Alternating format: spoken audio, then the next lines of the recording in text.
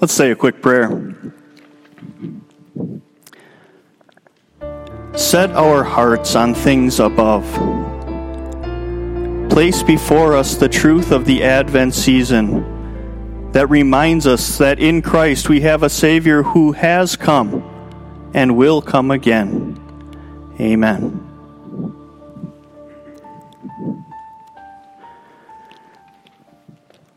Well, we do it every year. This whole December Christmas preparation. And so I'm just going to ask a very personal question, and you don't have to give me your intimate thoughts now, but I am going to ask, what is it that you are hoping for this Christmas? Have you thought about it? Now the kids, that goes without saying. I'm a kid too, I think. But if you ask a kid, what is it that you're hoping for this Christmas? Oh, the eyes start to get big. And the dreams start to be explained. And it usually involves the accumulation of a number of pretty awesome presents, right? Black Friday did not help. Because if you were like me and you go to your mailbox on the week before Black Friday, or if you just open up your inbox in your email and you get every couple of hours these amazing deals that are out there, all the stores are really trying to promote what would make for a very happy and merry Christmas, and it involves getting stuff. And so kids get the ideas, right? And so what is it that you really want for Christmas? I want stuff. But make sure it's the right stuff. But that's not all kids want. Moms just want a clean house. Dads don't want to screw up the dinner. Moms and dads want a day off of work. Moms and dads that have children living at home or children coming from outside want the siblings to get along. And we finally just want to make it through the holidays. And that's just the basic stuff. But now I really want to ask again, because I think that we can all admit, even though we don't want to, that every December season, we're hoping for something. No, we're longing for something. I mentioned in our Bible study this morning that it is actually a proven fact that December is the most difficult month of the year.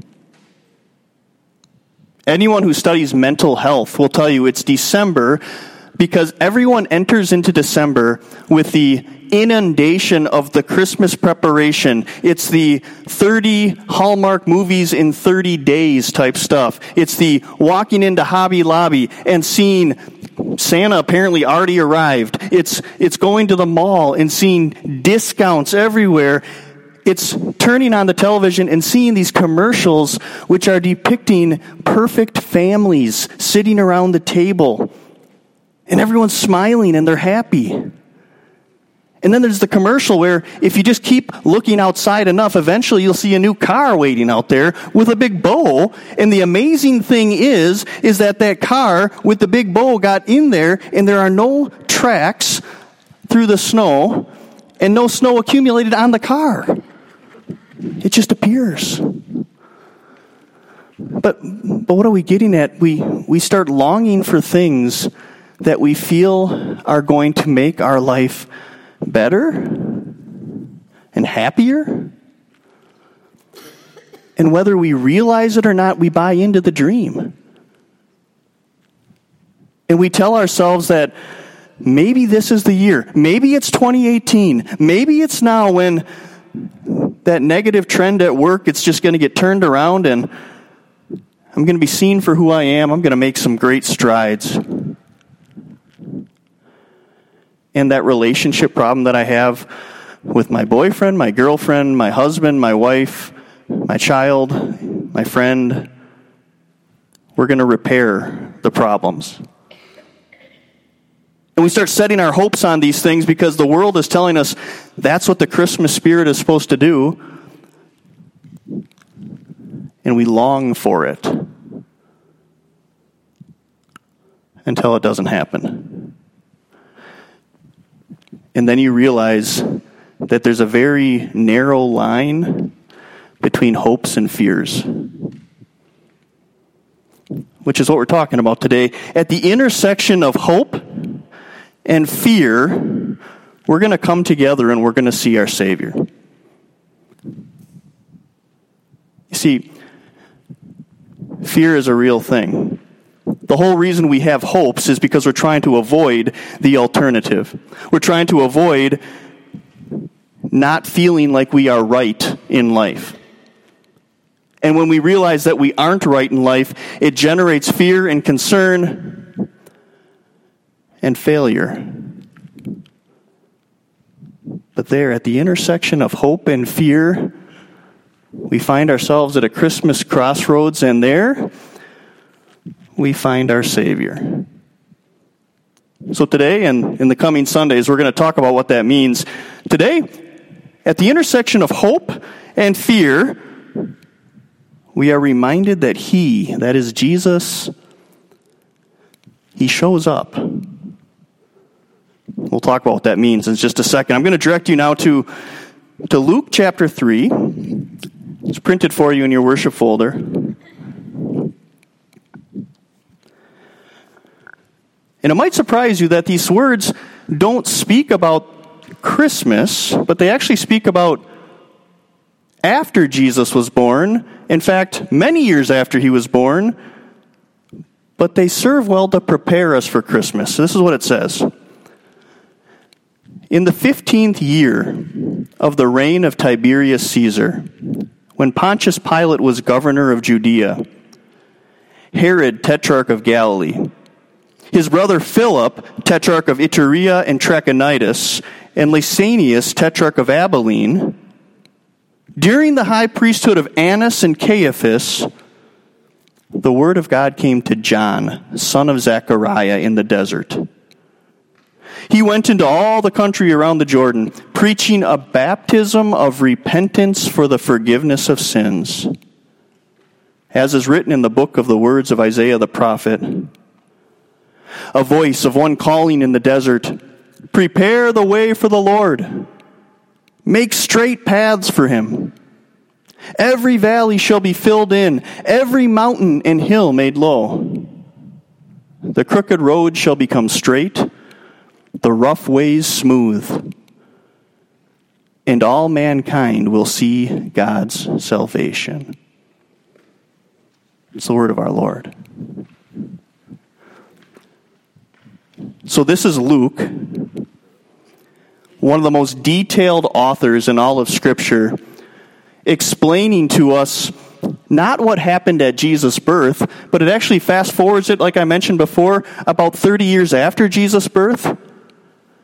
But you have to remember, when Jesus was born, there were some amazing circumstances, but He wasn't a public figure at that point.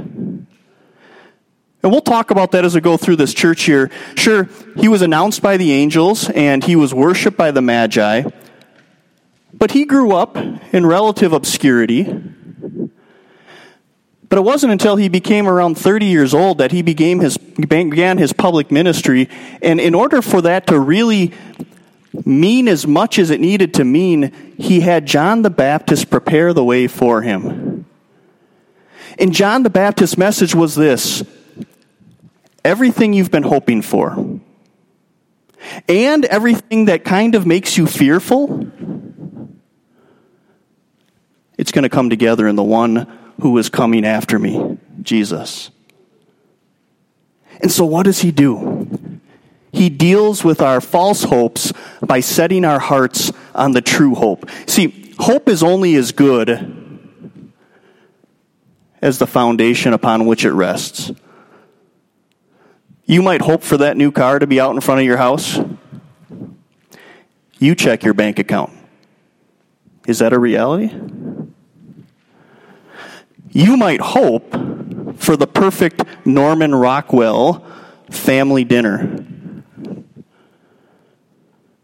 But you tell me about the relationship status with you and your sister or brother, or the son or daughter that's not talking with you. And so all of a sudden, we realize we can hope for anything we want, but if it's not based in reality, if it's not based on a foundation, it's not going to get us anywhere. And this is where Luke, the great doctor, attention to detail, what does he do? He starts off with all of this information. In the 15th year of the reign of Tiberius Caesar. Why is he saying this? Because he wants you to go back and check the history books. He's saying, if you don't think this happened, if you don't think that what I'm about to tell you is based on reality, go back and check the books. You can go back to the reign of Tiberius Caesar.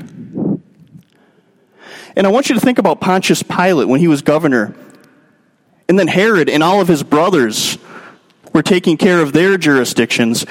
You see, he's setting it on reality. He's saying when all of those things came into place, in the reality of that historical context, John the Baptist has a message for you. At the intersection of hope and fear, your Savior comes to you. And he comes to fulfill your hopes. You see, it's an amazing thing, he says. The Savior is not going to come and make it snow in a very perfect pattern on your Christmas morning. But he's going to deal with something even more important. He's going to deal with what really makes you fearful. He's going to deal with your sin. So John the Baptist says, because you have a Savior who is coming and is going to deal with your sin, let's finally deal with the elephant in the room. And the elephant in the room is your lives are not perfect. And it's your fault. Okay, now that we got that off our chest, John the Baptist is saying, we can deal with it. Let's make the path straight. What does he say? He says, a voice is of one calling in the desert, prepare the way for the Lord. Make straight paths for him. Jesus is on his way. That's what Christmas is all about, is celebrating the coming of Christ. And yet between me and him, there's a chasm full of sin and a mountain of sinfulness that mean we have obstacles. And so John the Baptist is saying, let's all just admit the real problem here. The real problem is, from the moment we were born, we've heaped up imperfection upon imperfection, and we've dug holes with our sinfulness. And so we can admit it now. We're free to admit our failures and our faults, and we're free even to say our greatest hope of all is that I can celebrate Christmas and know that I'm at peace with God. To which John says, absolutely. Absolutely, because your greatest fear and your greatest need, that of having a Savior who will once and for all make you right with God and cleanse your conscience and forgive you of those sins that haunt you on a day-to-day basis, so that when you look in the mirror and the mirror is accusing you, saying, I can't believe that you blew it again. I can't believe that you destroyed that relationship. I can't believe that you frivolously spent all that money and now you can't provide for the ones you love. I can't believe you did all that. I can't believe you don't even care about your God. You can look at that mirror and you can say, but I have a Savior who's on his way. Because at the intersection of all our hopes and all our fears, Luke tells us it's fact. Jesus came. He shows up. and he's equipped to deal with it. Listen to the message. Every valley is going to be filled in, every mountain and hill made low. The crooked road shall become straight, the rough ways smooth, and all mankind will see God's salvation. Now that's a Christmas card. Enough of the jingle bells and the and whatever other carols might be out there. Enough of the trivial and trite "let it snow" Christmas cards. How about this one? At the intersection of our hope and our fears, we need one thing to set our hearts at peace, and it's this: all mankind will be able to gaze on the salvation of the world. That's what we get to look forward to. The salvation of the world is arriving. For John the Baptist, it was simply pointing people to Jesus. And yet for us, living so many years later, as we prepare to celebrate Christmas, he's saying, there, when you get to the manger and you unwrap it and you let your eyes gaze upon the Christ child, you're looking at your salvation. And that deals with our fear and restores our hope.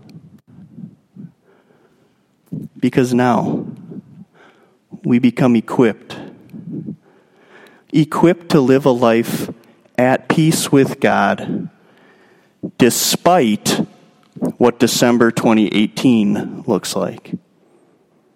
Which means even if you burn the Christmas dinner and you buy all the wrong presents for the people you love, and even if you find yourself losing your temper with your boss that last week because he's just driving you crazy, and you find yourself repeatedly falling short and expectations aren't met, you say, but in Christmas,